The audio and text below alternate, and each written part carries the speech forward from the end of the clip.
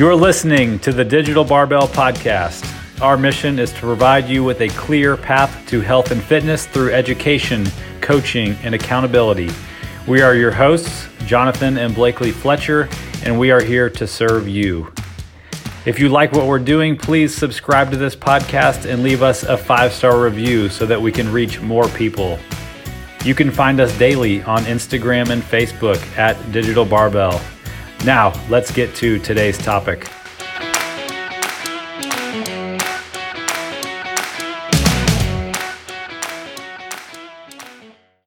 All right, friends, welcome to another episode of the Digital Barbell Podcast. We appreciate you guys listening. I'm really excited about this episode today. This is a first for us. We have a chef on the show. How cool is that? But before we get into the specifics of the show, I want to do something that we have not done before on this show. We always ask that you guys leave us a review when you can on iTunes or leave us a 5-star rating. So I want to take a minute to read a couple reviews that we've gotten recently. Here's one from somebody named 87-WE2, creative name. They said their favorite sponsor so far has been Apple, or in other words, the Blakely Fletcher Apple hand-me-down program. Love it. I like that one. And then here's one from somebody named TJHOU. I assume that means Houston. They said, great team. These two have great information. They just don't have the brand name yet. Once the word reaches enough people, there is no doubt these two will take off. That was very nice of TJ. We need to get a brand name. We can get out there. Digital Barbell. Yeah, I know we have a name. Yeah. We just got to get it out there more. Yeah. But anyway, if you guys can leave us a review, maybe we'll read yours. These reviews and rankings are really the only way that Apple moves your podcast up so more people can see it. So we really appreciate you taking the time to do that. And then, of course, before we get into the episode, we have to, of course, thank our sponsor for the week. We had a big sponsor last week, that multi-trillion-dollar company. A little bit lesser so this week, but still one of the greatest television shows of our generation is sponsoring us this week. So you might think this is like The Sopranos or Breaking Bad or Seinfeld or something. But it's actually a show from the History Channel known as American Pickers. We're sponsored by American Pickers. You want to tell everybody why we're sponsored by American Pickers? I have no idea. So, we're like watching it a lot lately. We're going back through the seasons. It's an old show. It's been on. I guess it's not old, but it's been on for 18 seasons. So I don't know if that's 18 years. Or it's probably several seasons a year. But so, we just we don't really know what to watch. We'll browse for a while, and then we're like, I don't know, seems like a big commitment. I like to watch movies, but it's hard. I don't know. It's hard to pick a movie. It's hard right now. They haven't been able to film stuff. There's not a lot of movies out, and then at the end of the day, we're not really in the mood for something heavy or serious. We're tired from working, like I'm sure you guys are. So we put on American Pickers, and it's nostalgic. It's cool as we think about where we want to live next, to look at all these different places across the country, and it's cool to learn the history of these things. Yeah, they're really nice. They're very kind to the people. Yeah, and I kind of want to become a junk collector now. Oh gosh! But we like old stuff. As I look around this room, we have a lot of old stuff that has a lot of family hand-me-downs. Yeah, so maybe that's why we like it so much. So thanks to American Pickers for sponsoring us today. Okay, so the topic for today, like I said, is we have a chef on the show. We have J.C. Ricks. He's the head chef and part owner of Dandelion Cafe in Houston, Texas. I really appreciated him taking the time to talk to me today for this interview. We went over a lot of things, so I would recommend before you listen to this to grab something to take notes on, because we're going to talk about things like cooking techniques that are used in restaurants that you might not know about that can add a lot of calories to your food, and the way to order food in order to keep the calories down. We talked about the 5 main sauces used in cooking in restaurants and which of those have the most calories and which ones you can kind of stick with most times to stay on track. We talked about ways to cook food at home so it doesn't taste as boring. How to cook good stuff. I learned a lot during that part, so you're definitely going to want to take notes on that. And at the end, we even did a little bit of talk about bourbon and I told a story about my bourbon collection, and you're not going to want to miss that. So, so anyway, I think you're really going to enjoy this episode. Like I said, get something to take notes on and enjoy. So we will check you guys on the other side. Okay, we're back with another podcast. I'm really excited about the guest that we have for you guys today. This is a first for us. This is going to be a treat for everybody. I'm hoping to learn a lot. I think I will. We've got head chef from Dandelion Cafe, JC, on the podcast with us today. JC, why don't you tell everybody hi and just a little bit of background on who you are. How are y'all doing? He said currently head chef, part owner of Dandelion Cafe in Houston, Texas. A little bit about me. I've always wanted to cook. Never knew I wanted it to be my career, but it was always something I loved. Decided to do it probably after my second year in college. Went full board with it and went to culinary school. Graduated from that, got into a big country club and a lot of French fine dining food that we were doing there. And ever since then, I've kind of jumped around all aspects of the hospitality industry. I've been doing it now for about 12 years, 12 years culinary. And, you know, it's a lot of hard work, a lot of creativity, a lot of fun, and it's something I love to do. Yeah. Did you have to like climb your way up the ranks, or how did that whole thing work? Yeah, I think that is pretty much the ins and outs of hospitality or culinary, especially. You know, you'll hear a lot of stories about people who like start off as a dishwasher and then make their way up to being head chef, you know, so no one really ever comes in just being like the top guy. It's definitely a lot of internships or externships, a lot of training under people, working for well-known places.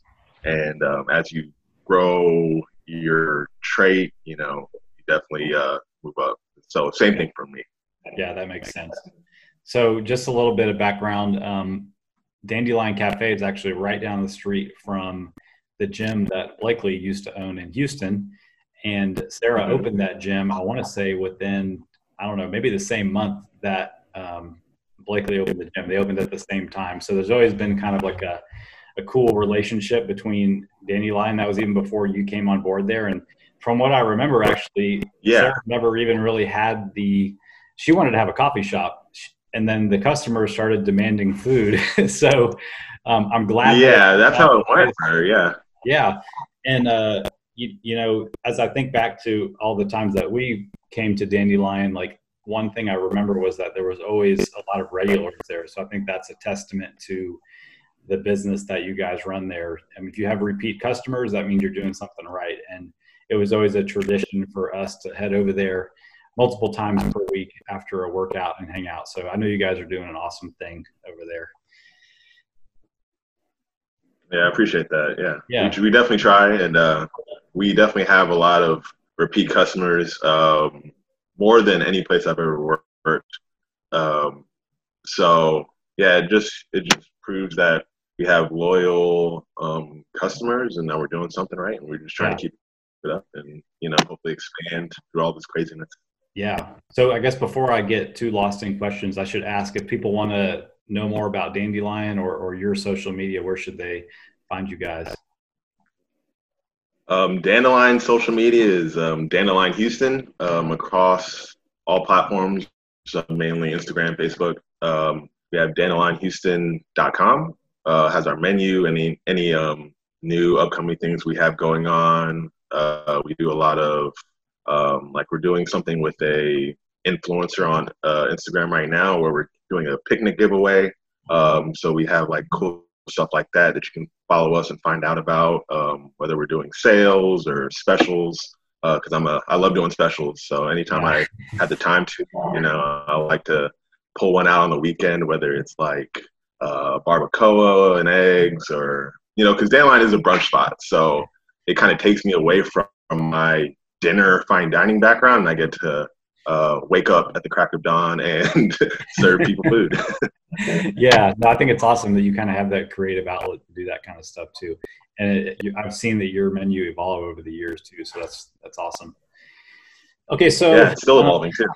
I want to take advantage of all the knowledge that you have, because I don't know a lot about cooking. I feel like a lot of our clients, they struggle both with cooking at home, and they also struggle with staying on track with their nutrition goals when they want to eat out at restaurants a lot, either for convenience or for social reasons. So I want to kind of pull back the curtain of some of your knowledge as to what's going on behind the scenes, and maybe some good takeaways for people as they think about eating out in restaurants and cooking at home. So why don't you just kind of explain some of the general ways that food is prepared in restaurants? Because I think a lot of us probably never even put thought into it if we never worked into a restaurant. And I know there's a lot of differences between, everything from sous vide to flat tops to grills and all that kind of stuff. So maybe speak a little bit on that. Okay, well, it really depends on what cuisine or what kind of restaurant you're in. So yeah. If you're at a fine dining establishment, you're definitely going to have different cooking techniques compared to if you're at a chain restaurant, let's say. And, you can have fried, grilled, sauteed. One of my favorites being braised, like braised meats, braised proteins. That's one of my favorite techniques. So in the restaurant industry, the definite goal is to have people happy with your food, right? You want customers coming back, so you always want a good quality food. Also, entangled with that is a fast turnover with tables, or just getting the tickets out in a timely manner. So a lot of times you're going to have, whether it is fine dining or whether it is a chain like a fast food place, majority of places are going to par cook in some way, shape, or form. Like you said, sous vide. I don't know if you know the technique of sous vide, but it's pretty much cooking the food. Educate me on that, on braised. Yeah. Tell me what that is. Tell me what braised is. Tell me about what par cooking is. Par cooking. So par cooking is pretty much just cooking the food some of the way, taking it to a certain point. Like one of the things I like to do at the house is I'll par cook my vegetables. So I'll take my green beans and I will put it in like a boiling water, maybe throw some aromatics like onion, celery, carrot in there, some spices, some white wine or whatever, throw it in the water and pretty much blanch it. Throw it in there for around a minute, maybe a little less, maybe a little more. Take it out, throw it in some cold water. That's like a blanching technique, and that's also par cooking. So I can put it in the refrigerator, and whenever I want to eat it rapidly, like I get home off of work, I can throw it in a pan, saute it with like some onions, and it will already be like half the way there. It allows it to stay crisper. It allows it to keep its color better. And it allows for a quicker cooking time. So you're going to see that pretty much across the board in restaurants. They'll do it with proteins, vegetables, starches, So, and the reason they're doing that is to meet both goals. They're trying to find the best product, or trying to give the customer the best product food-wise, and also trying to be as fast as possible so tables aren't, waiting around too long, for their food. Braising technique is usually used on proteins. So this is, and when I think of Digital Barbell and trying to eat healthier, I think braising technique for me is one of the best techniques for getting your flavor with also getting something that doesn't have too many oils, fats, depending on what protein you use. So if you braise like chicken or you braise like beef, you're going to put a hard sear on it, add aromatics. And when I say aromatics, I mean carrots, onion, celery is pretty much what chefs call aromatics. Garlic, herbs. Those are your aromatics that you'll add to your dish. And you'll sear your meat hard, take it out. Sometimes you'll add a little flour to just kind of, what you want to do is there's something called fond. It's pretty much the grit and stuff you'll get at the bottom of the pan, like right before burning. Have you ever experienced that when you're cooking something and it starts, getting that grit and you're like, oh man, that's not a bad thing for braising. That's a good thing for braising. You want that, right?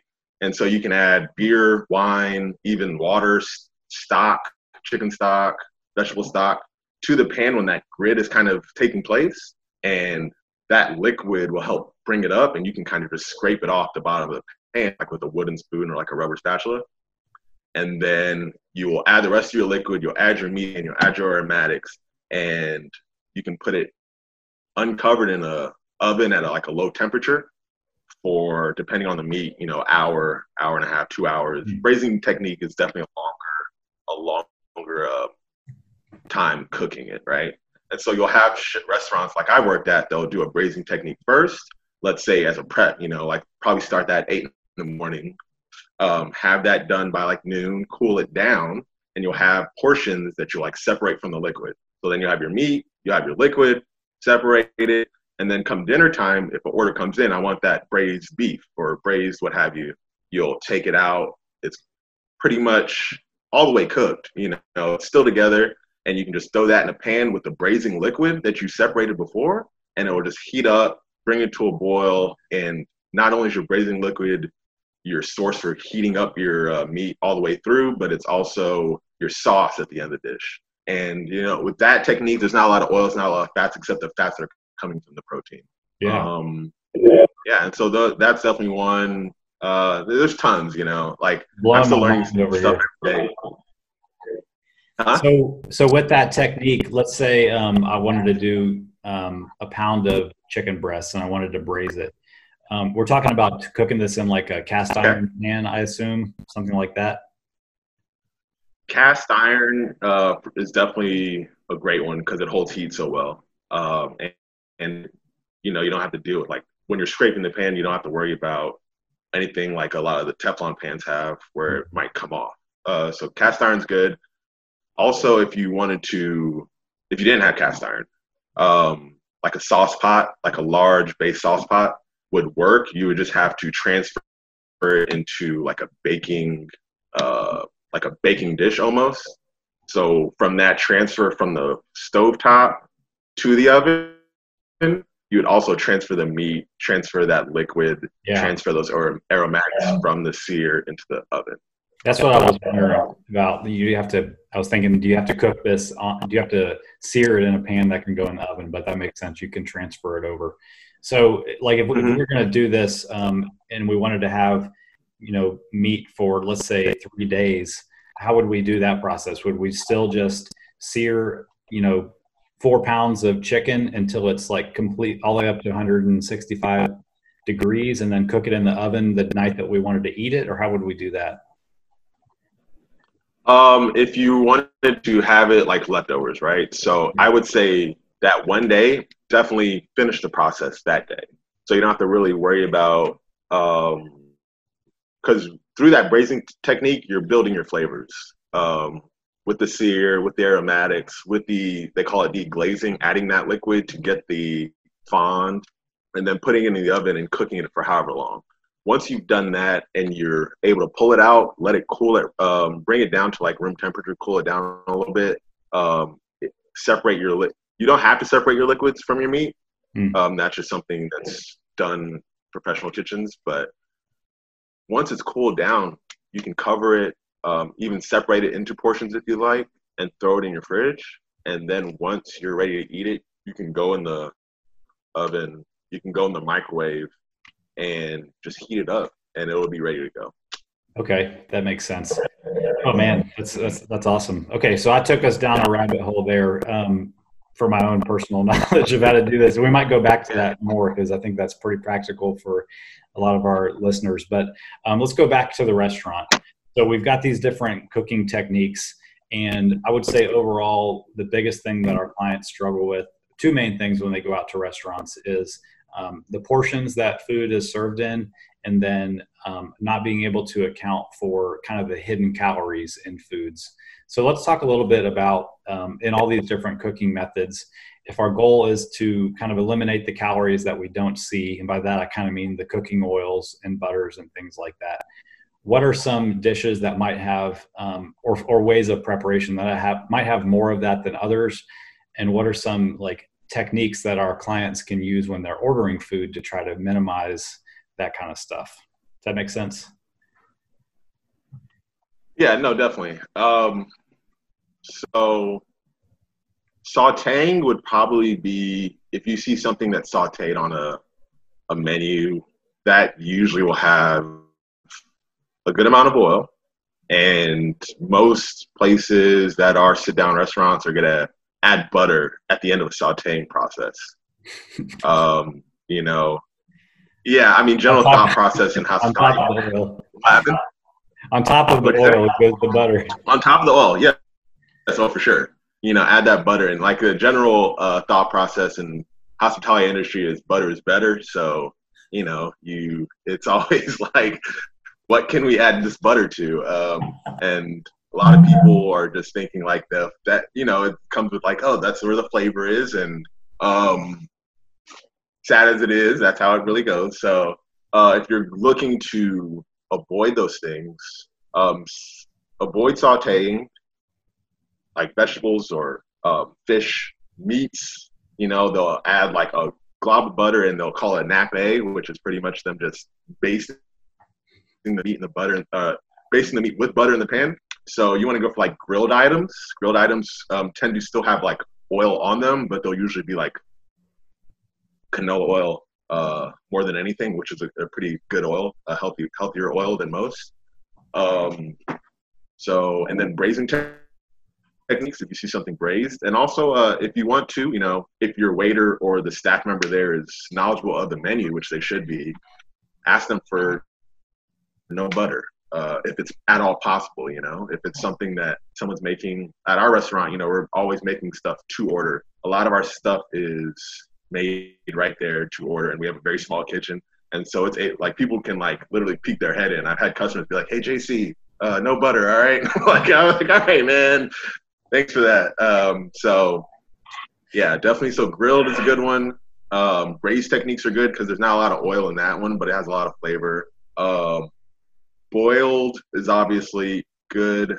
Poached is good sometimes. Whenever you see poached, ask them what they're poaching it in if they are not telling you, because sometimes people will poach like fish or vegetables in butter. So you can poach like water or like stock or butter, right? And so just be aware of that. Poaching does not always mean healthy. Okay. Yeah. So what about you kind of threw me for a loop there with the sautéing, but it makes sense because I'm thinking about times that I've been out to eat, and let's say I'm getting a burger, like a cheeseburger, bacon cheeseburger that I know is 1,000 calories. That's fine, but I'm trying to, you know, kind of cut my losses and not get the French fries with it too. So I'll get some vegetables on the side. Typically, it's like a broccoli that comes out kind of shiny, or an asparagus that comes out kind of shiny. What's the best way to order vegetables or otherwise I might just have the fries? Vegetables grilled. So I would go grilled or roasted if they have the roast option. Or broiled. Broiled's always a good option. You can always, and also with these techniques, the roasted, the grilled, the broiled options, they'll usually use a little oil. For grilled, not necessary to use oil. It helps for the seasoning to catch on to the vegetable. Yeah. But if you request no oil, no butter, grill it, you can add salt and pepper at the table if you'd like. Roasting, same thing. Not necessary to add oil, but for the seasoning to catch. Roasting is a little tough because usually they're not going to roast to order. It's usually something they'll par cook or they'll have readily available. And then broiling is pretty much just. Do you know what the broiling technique is? I think I've accidentally broiled some things, and you just put it on like 1,000,000 degrees. Yeah, exactly. So it's just pretty much like they'll call it a salamander or like a broiler. It's pretty much just top heat at like the hottest temperature imaginable, and they'll throw it under there and just let it like the outside char. That's also a good technique if you're avoiding those oils. Just stay away from frying, stay away from sautéing mainly, and do your due diligence about kind of telling them what you want. Otherwise, they're just going to do what they want to do. And if you go by them, they'll probably add butter and oil and all the stuff you shouldn't be having. Yeah. Okay. I think that makes a lot of sense. We kind of talked about the different ways the proteins are cooked, the different ways the vegetables are cooked. A couple other things come to mind. There's a lot of things that kind of come in like either casserole form, or I'm picturing like when you order things like mashed potatoes and stuff. What are some things that are kind of hidden behind the scenes in the preparations of those kinds of things? Soups, gumbos, stews, all this kind of stuff. That's a bunch of things mixed together. So mashed potatoes, definitely you're gonna have your butter, you're gonna have your whole milk, lots of salt, probably add cheese sometimes depending where you go if they want to top it with cheese. That's definitely a dish I would avoid if I were you. The thing about, so there's a lot of different, for gumbos and soups, people are usually going to be adding creams to it, heavy creams. They're usually going to be adding butters to it. Unless you're looking at like a soup that's like vegetable stock, then you're probably better off. They're not going to really, no one's adding butter or oil to like a chicken noodle soup. You know what I'm saying? But if you're getting like a cream-based sauce, you're going to get cream and butter usually. So there's 5 sauces that are like the base of sauces in like the chef world, right? It's like one of the first things you learn in culinary school, okay? And they're called the 5 mother sauces. You have your tomato sauce, you have they call it the Espagnole, but it's pretty much just a brown sauce, like your beef stock based sauces. You have your velouté, which is pretty much your like chicken-based, fish-based stock sauces that are thickened up. You have your hollandaise, which is pretty much just egg yolks and butter. So hollandaises are bad. and then you have your bechamel. Bechamel is pretty much your cheese sauce, cream sauces, things of that nature, right? So if you're looking for a sauce or if you see something on the menu and it's like, tomato sauces are usually really good for you. They're going to have your, tomatoes, whether they're roasted or sauteed or boiled, pureed with like onions and garlic. Not a lot of oil is going to be in those, right? Then you have your brown sauce and your white sauce. Those are going to be like stock based, and they'll usually add like roux to them, which is butter flour mixture, to thicken them up a little bit, right? So stock ratio to roux is not going to be too much because a little bit of roux goes a long way to thicken up a sauce. Those are good. I mean, they're probably some of my favorite just because the amount of flavor you can extract from a stock, even if you make it, especially if you make it yourself. But even if you buy like stock from the store, cook it down a little bit. Usually, like I'll go and get the ones that are like not a lot of salt added or no salt added, and then I'll season it myself. And then I'll add roux to them, or I'll add like cornstarch and water to them if I don't want to go the roux route. So those are good ones. Then your hollandaise is a pain in the ass to make. So I don't know if you've ever tried. It's a pain in the ass to make, and it doesn't hold well. So if you ever make hollandaise, you can only have it for one day. Wow. Yeah. Unless you like get boxed hollandaise or something like that. But if you make hollandaise from scratch, it won't even last a day. It'll last you like 3 hours, 3 to 4 hours, depending how you make it. Wow. So all the restaurants out there that have all the different kinds of eggs Benedict, they're turning over a lot of hollandaise sauce, I guess. Either that or they're using a lot of box mixes, depending on the restaurant. If it's a good restaurant, like if it's not a chain, for example, nice spot, they're definitely doing their hollandaise in-house from scratch. But like I've even worked for like small breakfast chains before, and it was box mix, add some water, it'll last you the day for sure, maybe even to the next day. Gosh. So you and I have talked about this offline before, but as just a general rule, let's say somebody goes to a chain restaurant, not like a super high-end restaurant where there might be some of these more advanced cooking techniques used, but just a regular chain restaurant, and they order a meal that has something like a non-lean protein that was cooked, probably on a griddle. I guess it's called a griddle, like a steak or something. A sautéed vegetable and a starch like mashed potatoes or something like that. And there's somebody who's keeping track of what they eat. What would you say they should add in as far as terms of cooking oils and butters and stuff as to what they can't see in that meal if they're logging in their food? Like 3 items. What should they expect? No, how much should they add to what they think they ate at that meal to account for all the fats that they couldn't see? For sure. I mean, if you get like mashed potatoes, expect to add a little more than I guess you would for like a average mashed potato, I would say.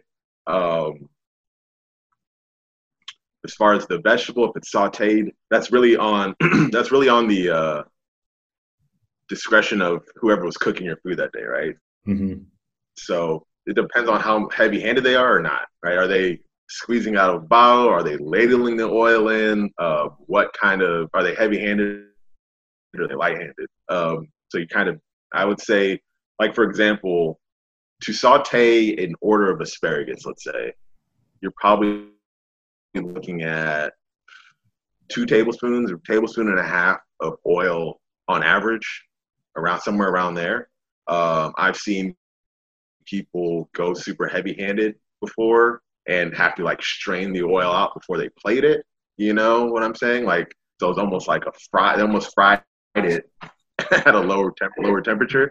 And then they just like strain the oil out, pat it down. And then if you're looking at steak on a flat top or like a griddle, compared to like steak on a grill, once again, you gotta figure out where you're at. Ask the waiter as much as they might know or might not know, and try and figure that out, because I've worked in places where the steak was seasoned heavily, just salt, pepper, maybe some Montreal steak seasoning, and grilled, thrown in the oven to finish off to get to whatever temperature the customer wanted, and plated, or like sliced and plated. I've worked in a place where we had something called steak butter that we made, and we would literally season the steak, put it on the grill, and after that first flip, we would just baste it in butter, right? Continually until the steak was finished. And so we would just literally continue to just be basting it in, like, it was like a butter mixture of like butter, A1, seasoning. It was intense. It was delicious, but it was intense. Sure. I've also I've seen places that are doing cast iron that add butter, and they'll do that nappe technique, and it's just like you just see the butter like pooling at the bottom, and they're like just constantly basting it. So try and go grilled instead of like sautéed, and then if it is grilled, ask them, is there any added butter? Is there any added oils? You know, one of the techniques that I like to do, because I'm not allergic to nuts, but I do not like to eat nuts, right? It's a texture thing for me. I don't like pecans, almonds, cashews. I'm not a fan. For the longest time, and still kind of to this day, I just tell people I'm allergic, you know? So it doesn't accidentally somehow find it in my plate. Now, I'm not saying tell people you're allergic to butter, because they're going to be like, what the hell? But if you could like tell a waiter, because sometimes waiters just will lie to you. I'm going to be straight up honest with you. They'll be like, oh, no, it doesn't. And they don't even know. It's like their first day, or they just don't pay attention, right? If you tell them you're allergic to something, or have like something like the butter, it's dairy and it messes my skin, you just make sure not a lot of butter's added. They'll go in the back and they'll be like, hey, is there butter added to that? How much do you add? Don't add too much. Go light. And they'll like they'll like make sure if you tell them like, hey, I might not make it out of here alive if y'all give me too much butter. You know what I'm saying? Straight up, man. I'm telling you. Tell them butter's against my religion. There you go. Or like, I got something in my heart, my arteries. Use arteries. If they hear that, they're like, oh God.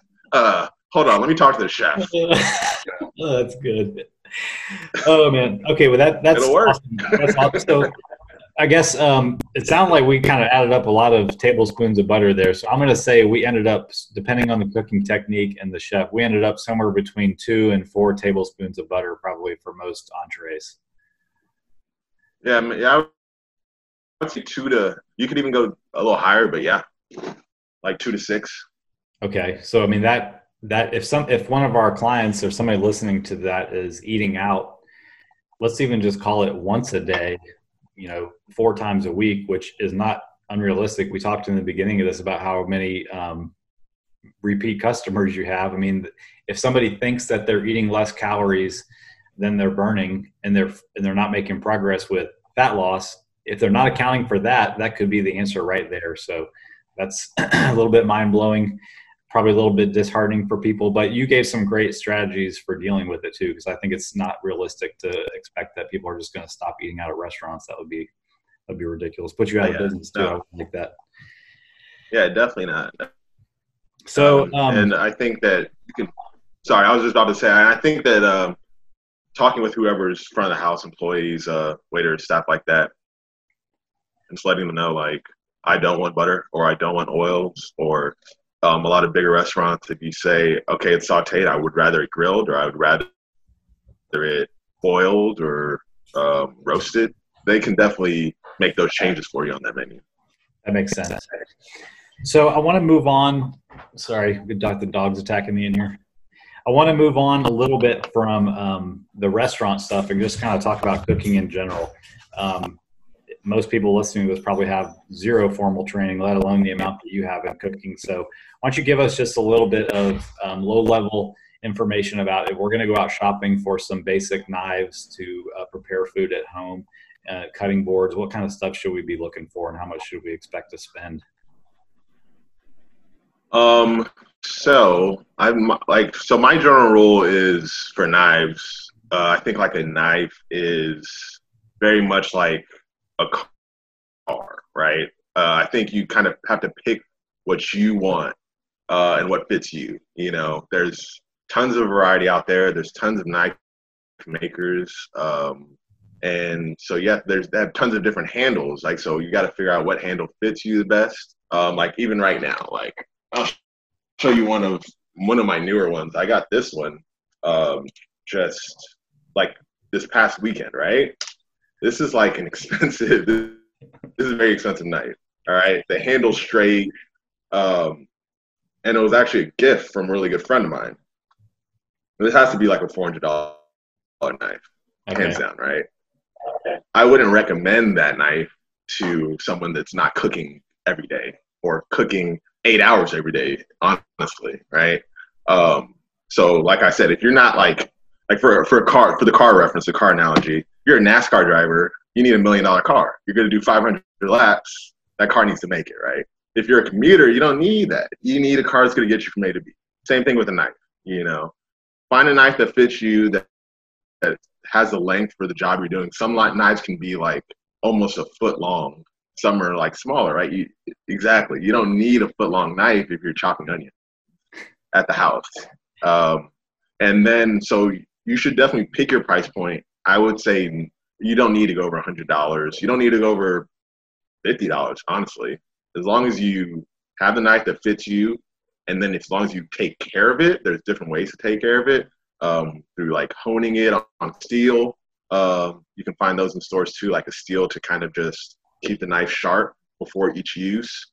There's people who will sharpen your knives for you. There's YouTube videos that show you how to keep your knife sharp. And you can get a $50 knife or less, and it can last you for years.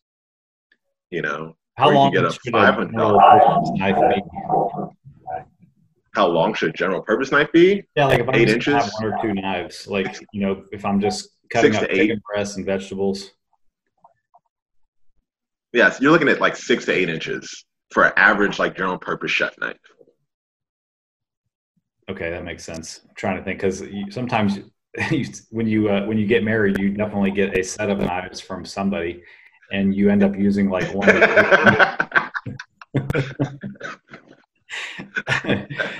I know that we have that. You get the block and you get all the knives, and Yeah. you're like, what is the difference between this one and this one? And most people end up not sharpening them ever, which I'm guilty of a lot.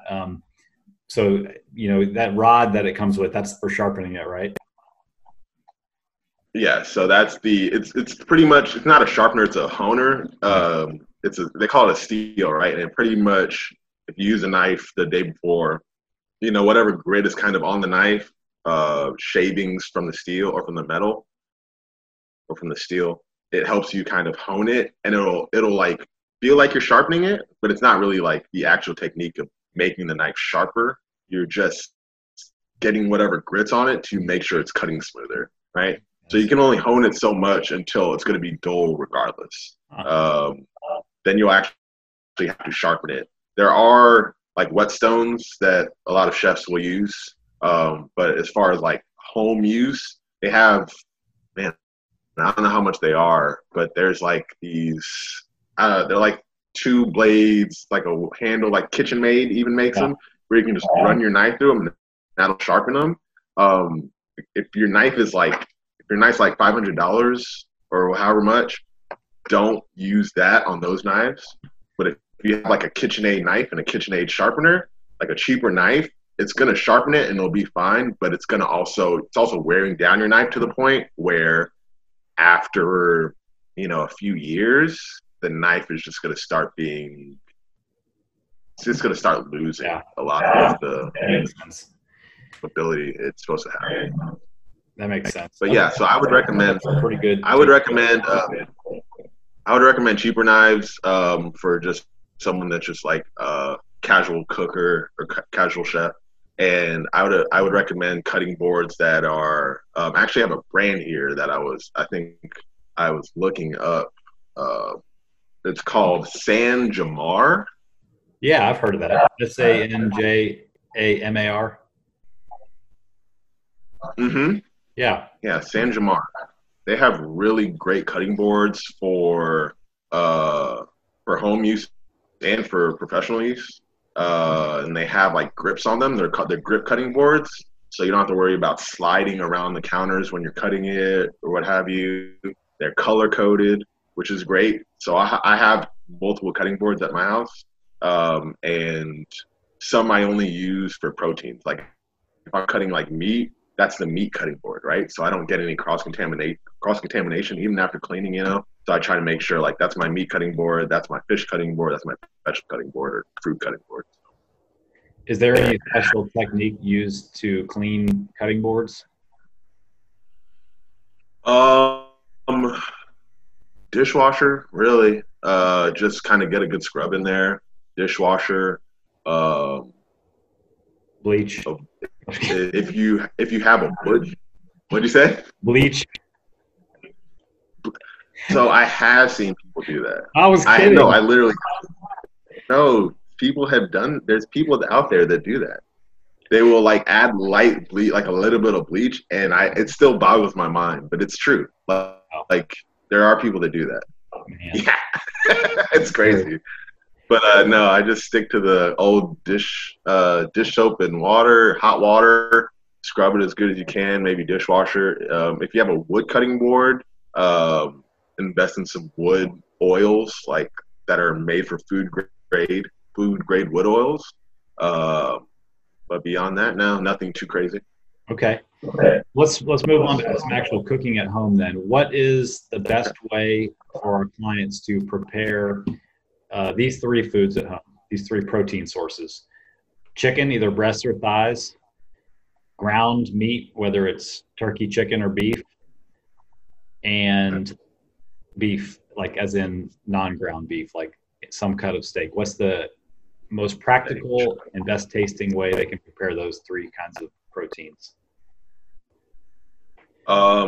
Okay, I'll start with chicken. I prefer darker meat, like the thigh, mainly the thigh. I love like chicken thighs, marinating them and roasting them. So I don't know if you know this, I used to do meal prep, right? And so a lot of my clients when I was doing meal prep, I used to do meal prep for like 3 years, while I also had like other jobs. But a lot of my clients would be very anti chicken thigh, right? They always wanted the chicken breast. So I did a lot of research on like, why does no one want chicken thighs? They're awesome, right? And it was just like calorie count, of course. But I found out that majority of the negatives from like dieting or from like trying to eat healthier that are connected with chicken thighs is all in the fat of the chicken thigh, right? The skin of the chicken thigh. If you just eat the meat and just cook it with the meat, it's still, I think, a better cut than your chicken breast. But I would say marinate those, either chicken breast or chicken thigh. I like citrus marinades with my chicken, and then roasting them. I like to throw it like at a high heat, maybe at like 425, 450 for depending on how many chicken thighs I'm doing. Like, let's say if I'm doing like 8 pieces of chicken thighs in the oven, and they're marinated, and I like drain the marinade and I throw it in the oven, I'll throw it at like 425 or 450, really high for about 10 to 15 minutes, and then I'll drop it to around 325 and let it cook for another 30 minutes. Mm-hmm. And what that does is that initial high heat will allow, because I'll cook with the skin on, right? So it'll allow that skin to brown up a little bit, and then when I drop the heat, the lower temperature, the meat doesn't tense up as much, and so you'll get a more tender piece, whether it's breast or thigh. And then the marinade also helps as well to keep it tender.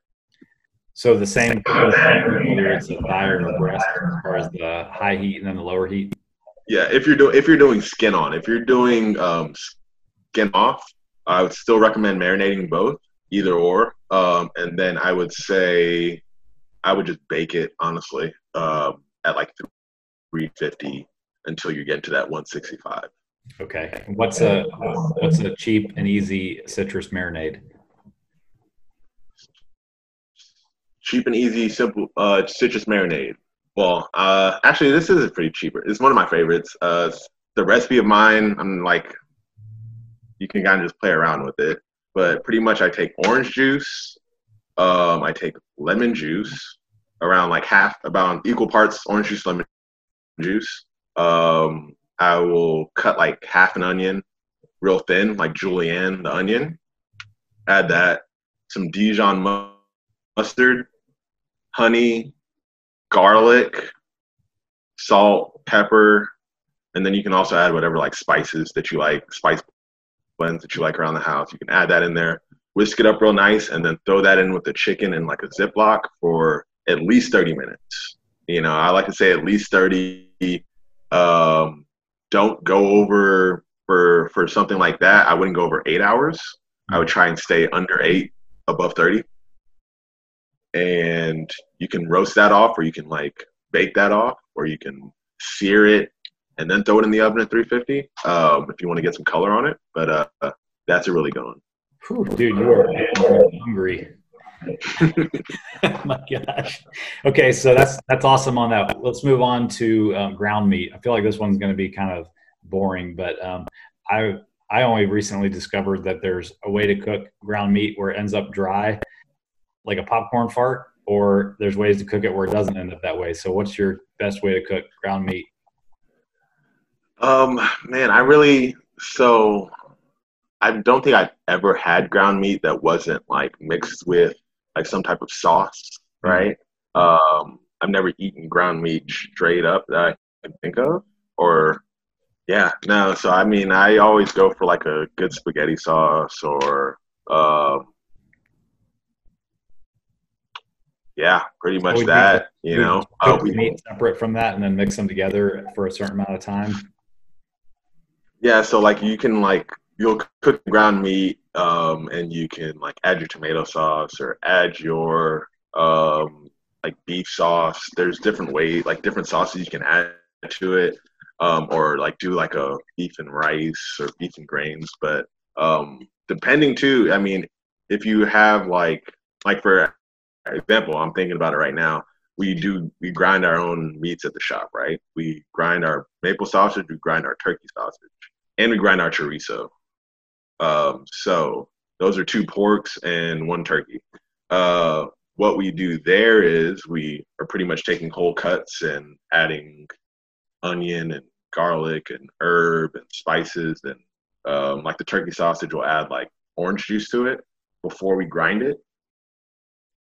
For the chorizo, we'll like grind it first, and then we'll add like it's pretty much guajillo peppers and spices, garlic. Yeah, pretty much why. And then what's the other liquid? Oh man, I need too many recipes in my mind. But we'll pretty much blend up like a pepper sauce of guajillos, and then mix it in with the pork, and you have like a chorizo. So those are other options. I mean, if you want to do like meatballs, or like you wanted to do like a red wine sausage, like a ground beef, you could always just take onions, garlic, cook it a little bit, add some red wine, and then like puree that, and then mix it with your ground meat, and right there you'll have like kind of nice little sausage where you can add to like a little like ball, not like a link sausage, but like a little something you can roll up, sear in a pan, and you can add it. You can eat it like that. You can add a sauce to it. You can add it to a pasta. Yeah. And really, you didn't add any extra calories in the process of doing that with the, with the wine and the seasonings and stuff. That's a great idea. No, you don't. Yeah. I mean, you're going to have to, so if you do saute it, you're going to obviously have to add oil, but you could always just roast it in the oven, and then you'll definitely not be adding any of those extra calories. You can just go straight high heat, 400 degrees, and you'll be good to go. All right. Best way to cook a steak at home? Grill it. Best way to cook a steak anywhere, man. Yeah. I don't have a grill here in Boise, Idaho. You don't have a grill? What should I do inside? Got a George Foreman? No, I broke up with George Foreman. Sold him in a garage sale. I have an oven, and I have a glass cooktop. Okay. Glass cooktop and an oven. Okay. Do you have cast iron? Does cast iron even? But I can't put it on the glass cooktop. Let's say I have a gas cooktop though, and I can use my cast iron. No. I like a challenge. You have the cast iron you can't use. Oh, okay. You have an oven. So, Richard, if you had a cast iron, you got the oven. I would say, throw your cast iron in the oven at broil or like the highest your oven. You're on self-cleaning. Whatever it takes. Set it on self-clean. Get it really hot. Yeah. Get it as hot as possible, right? And get your cast iron there. Get your steak seasoned on the side, ready to go. After your cast iron's in there long enough, you can literally, I don't know where your fire detectors are in your house, but just be prepared. And and what I like to do is I don't like to go, when my cast iron's super hot, I don't like to go oil directly into my cast iron. I like to get it on the meat first. So I just get the oil, like a little bit of oil, and kind of rub it in. And then go cast iron to your pan. I would close it up, let it sit there, still at that high heat. Your cast iron's still hot because it holds heat very well. Probably check in like 3 minutes. Flip it, 3 minutes, and depending on how thick your steak is, it should still be rare. And I would just drop the heat to like 350 and then get it to where you want it. Wow. Medium rare, medium. Yeah. I never would have thought about that. That's awesome. So if I had a gas cooktop, I would just kind of follow the same process, but get the pan hot on the flame then, right? Yes, exactly. Oh man, I'm getting so hungry. Okay. All right. So those are great ways to prepare those common proteins. What's the best way to prepare vegetables at home so they don't suck and don't add a bunch of calories? Without a grill, right? Without a grill. So number one is grill it. Most of our listeners will have a grill. So put them on some foil on a grill. I love to. Yeah, I mean, I avoid the foil, but I just also know that I'll lose a few pieces of asparagus. It's great, right? But no, I do love me some grilled asparagus seasoned up with a little bit of oil. But if you're trying to get good amount of flavor inside the house. It's something you don't have to really like stand over too much. I remember we were talking about par cooking earlier, right? So one of the things that you can do par cook is pretty much you're boiling it, but not all the way. If you want to add flavor to that, you know, you can add your aromatics to that. You can take it all the way. But one of the things I recommend is, because one of the negatives about boiling green vegetables especially is you lose the color, and the crispness of it is like, it goes away if you boil all the way through. If you par cook it, right? So let's say I do the same thing. I have my oil, I have my water, I add a little white wine to it, right? Add some aromatics to it, salt to my water, flavor up my water how I want it. Bring it to a boil, and I drop in green beans. If I just blanch it really quickly, 30 seconds, like 45 seconds, and then after I take it out and I drop it in ice water and let it cool down immediately, I can take that out of that ice water and I can drop it back into that same water and cook it to where I like it, whether it's crispy or a little softer. And from just that process of going from hot to cold, it's going to allow you to keep your color of that bright green, and it'll probably brighten up your color actually. And you also have better control over your food. You know it's a little softer, so you know I don't have to boil it for 8 minutes. You know, it's like, all right, I just par cooked it, and you can always bring it on later. Like I could blanch it today, and tomorrow I could have green beans that are ready to go. You know, so, yeah. So blanching to boiling is a technique. Blanching to sautéing is a technique. Blanching to grilling. Blanching to roasting. Roasted vegetables are amazing. You know, so you could always blanch it first and then roast it off. So yeah, definitely different ways you could do it. Is there anything, if you're just going to go straight roasted in the oven, is there any tricks to that, or just slice it up and throw it in the oven? Depending on the vegetable, because it's definitely, I mean, all vegetables are definitely not created equal. So depending on the vegetable that you're roasting, and you have to know how you like it. Like some people, I have some family members that love their vegetables soft, right? Myself, I like mine some bite to it, a little crispness. So if I know, like for me, I like mine a little crisper, a little more bite when I eat it, I'm going to go at a higher heat because I want it to cook. I want the outside to get some color on it, right? But the higher the temperature, the quicker the outside will get, but the inside won't be able to catch up as fast. And so I'll know I'll still have some bite to it as long as I don't leave it in there too long. Yeah. Right. Yeah. So that would be like my main advice is how do you like your vegetables first if you like it softer, I mean, then you're kind of, if you're roasting it and you like it softer, go at a lower temperature, go at your 350, you know, go at your 375, and you're able to let it cook a little longer without it burning. Mm-hmm. Yeah, that makes perfect sense. What would be the first technique? Excuse me?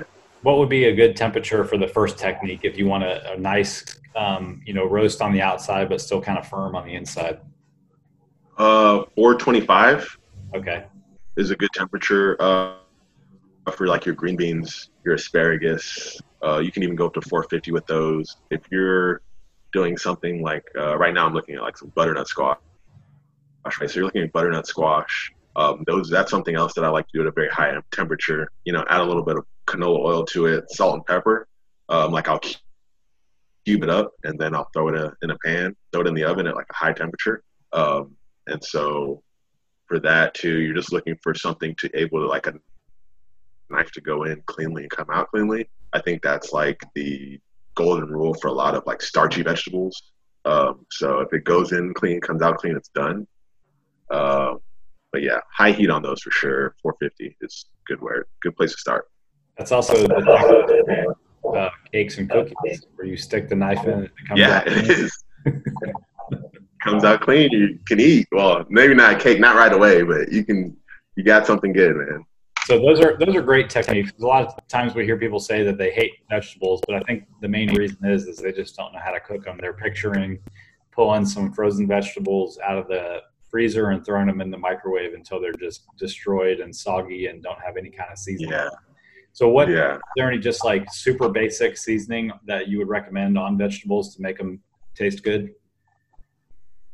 Well, like there's spice blends that are great. Like I'll throw McCormick steak seasoning. I'll throw that on my asparagus, my green beans. Like, you can ask Sarah if I'm grilling. McCormick steak seasoning is going on like everything.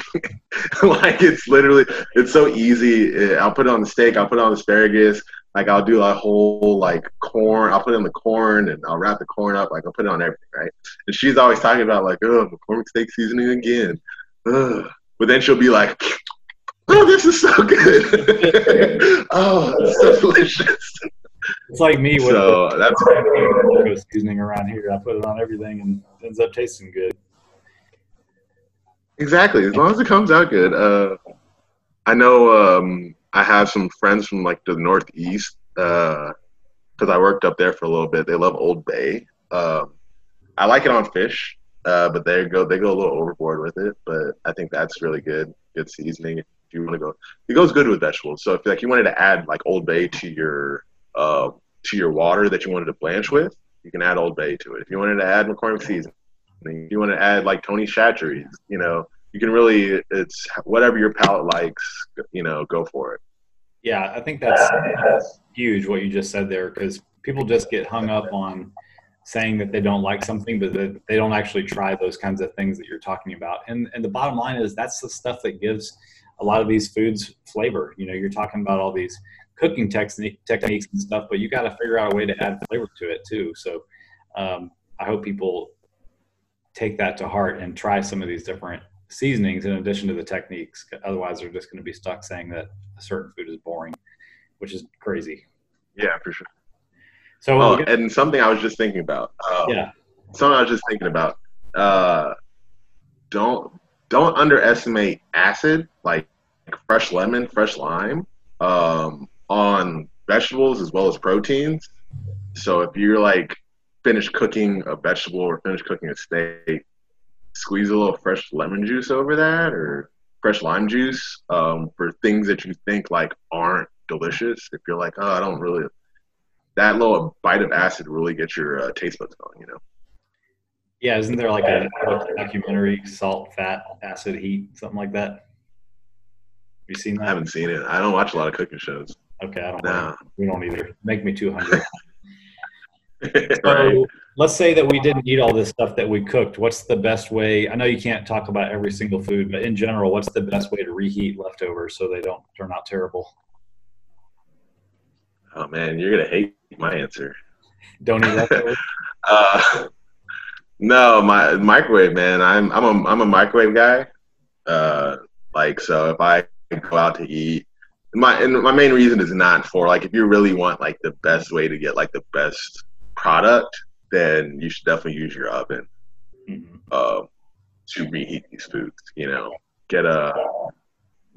Throw them all in like a cast iron and throw them in like your cooking dish, like a baking dish, and like heat them up that way if whatever the restaurant or whatever you had is not like oven proof.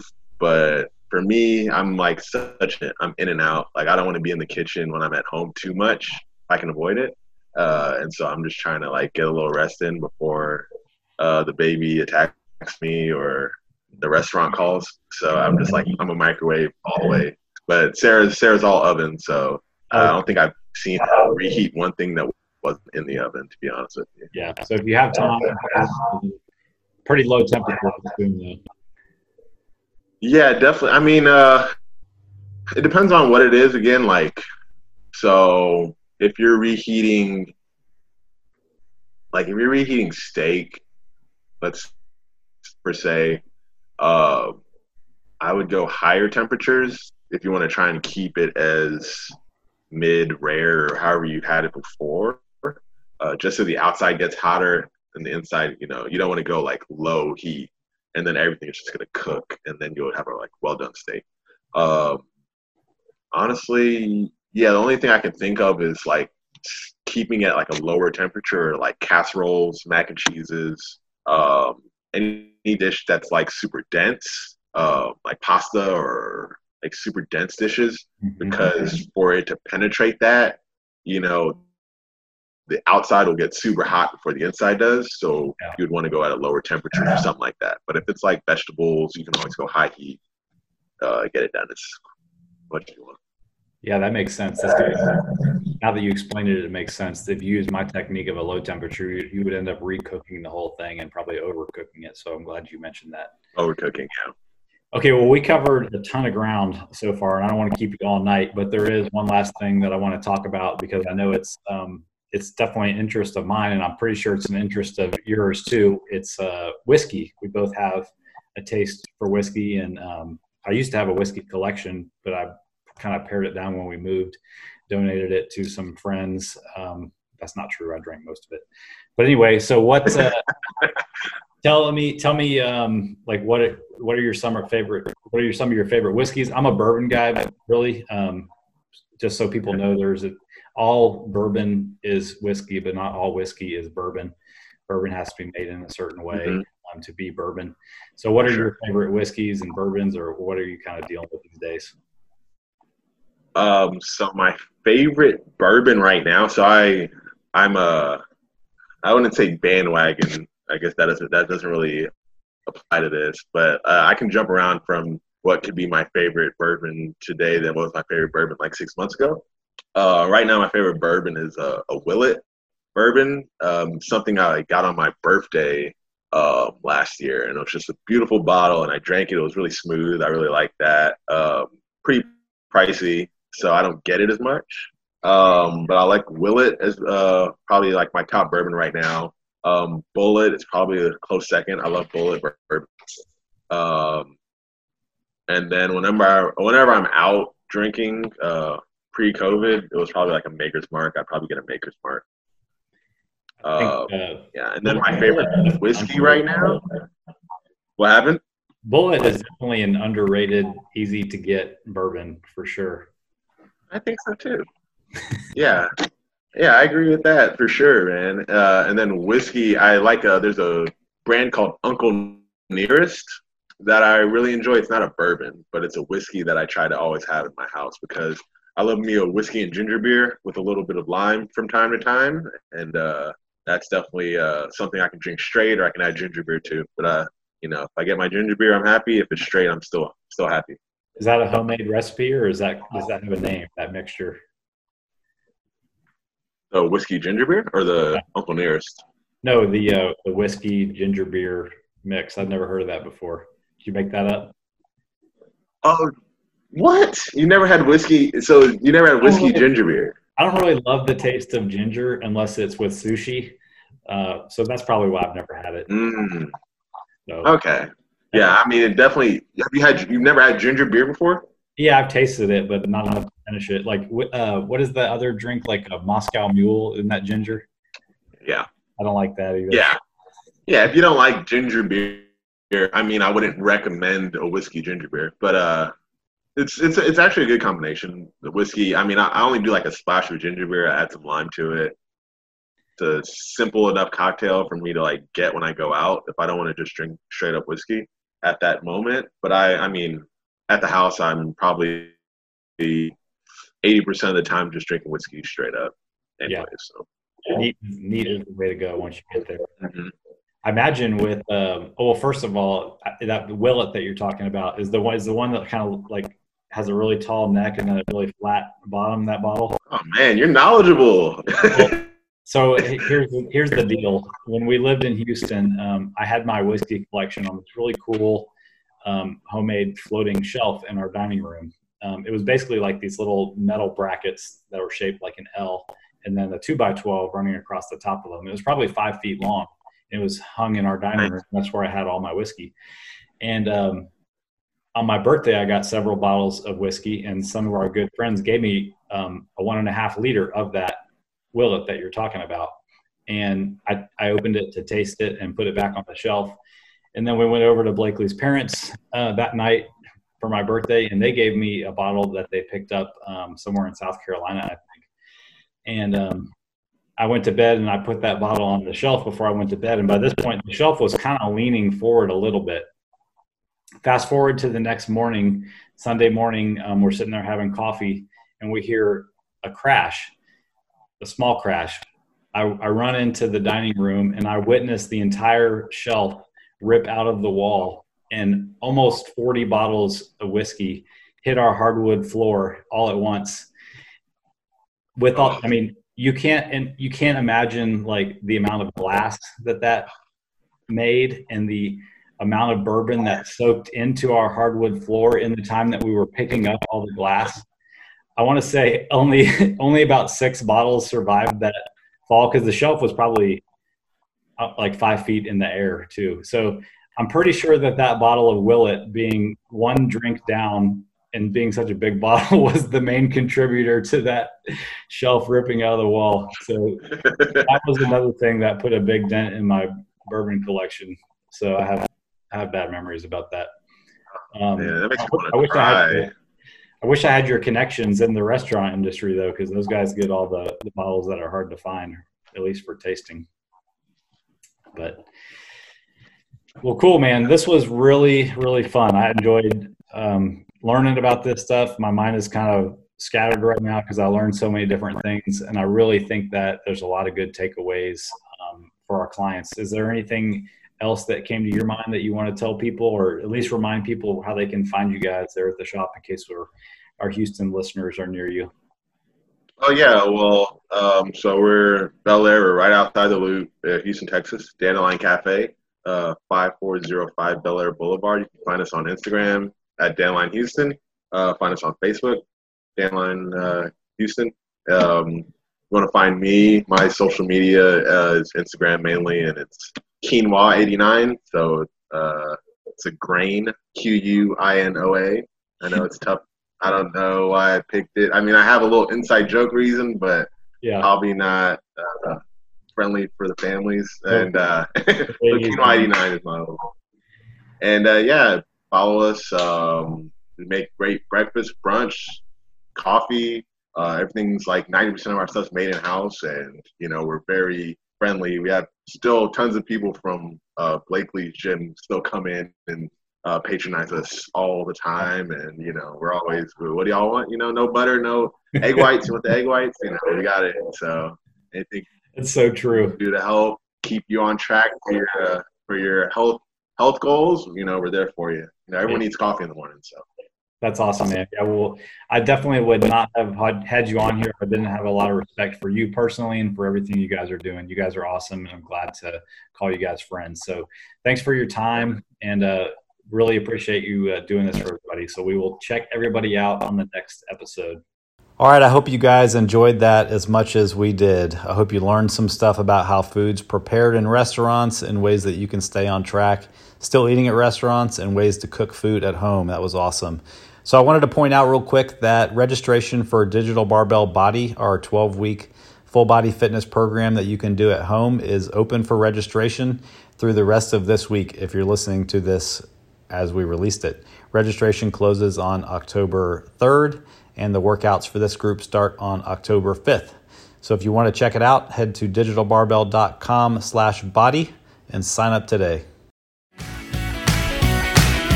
Thank you all for listening. We truly appreciate it. But real quick, before we go, do us a personal favor and subscribe to the podcast. Leave us a 5-star review, and be sure and follow us on Instagram and Facebook for the latest and greatest content. If you're interested in working with Blakely and I, we have a few different ways we can help. We offer one-on-one nutrition coaching, 100% custom workout programs based on your goals, and we offer both a 12-week barbell strength building program called Built, as well as a 12-week full body fitness program that can be done at home, we call Body.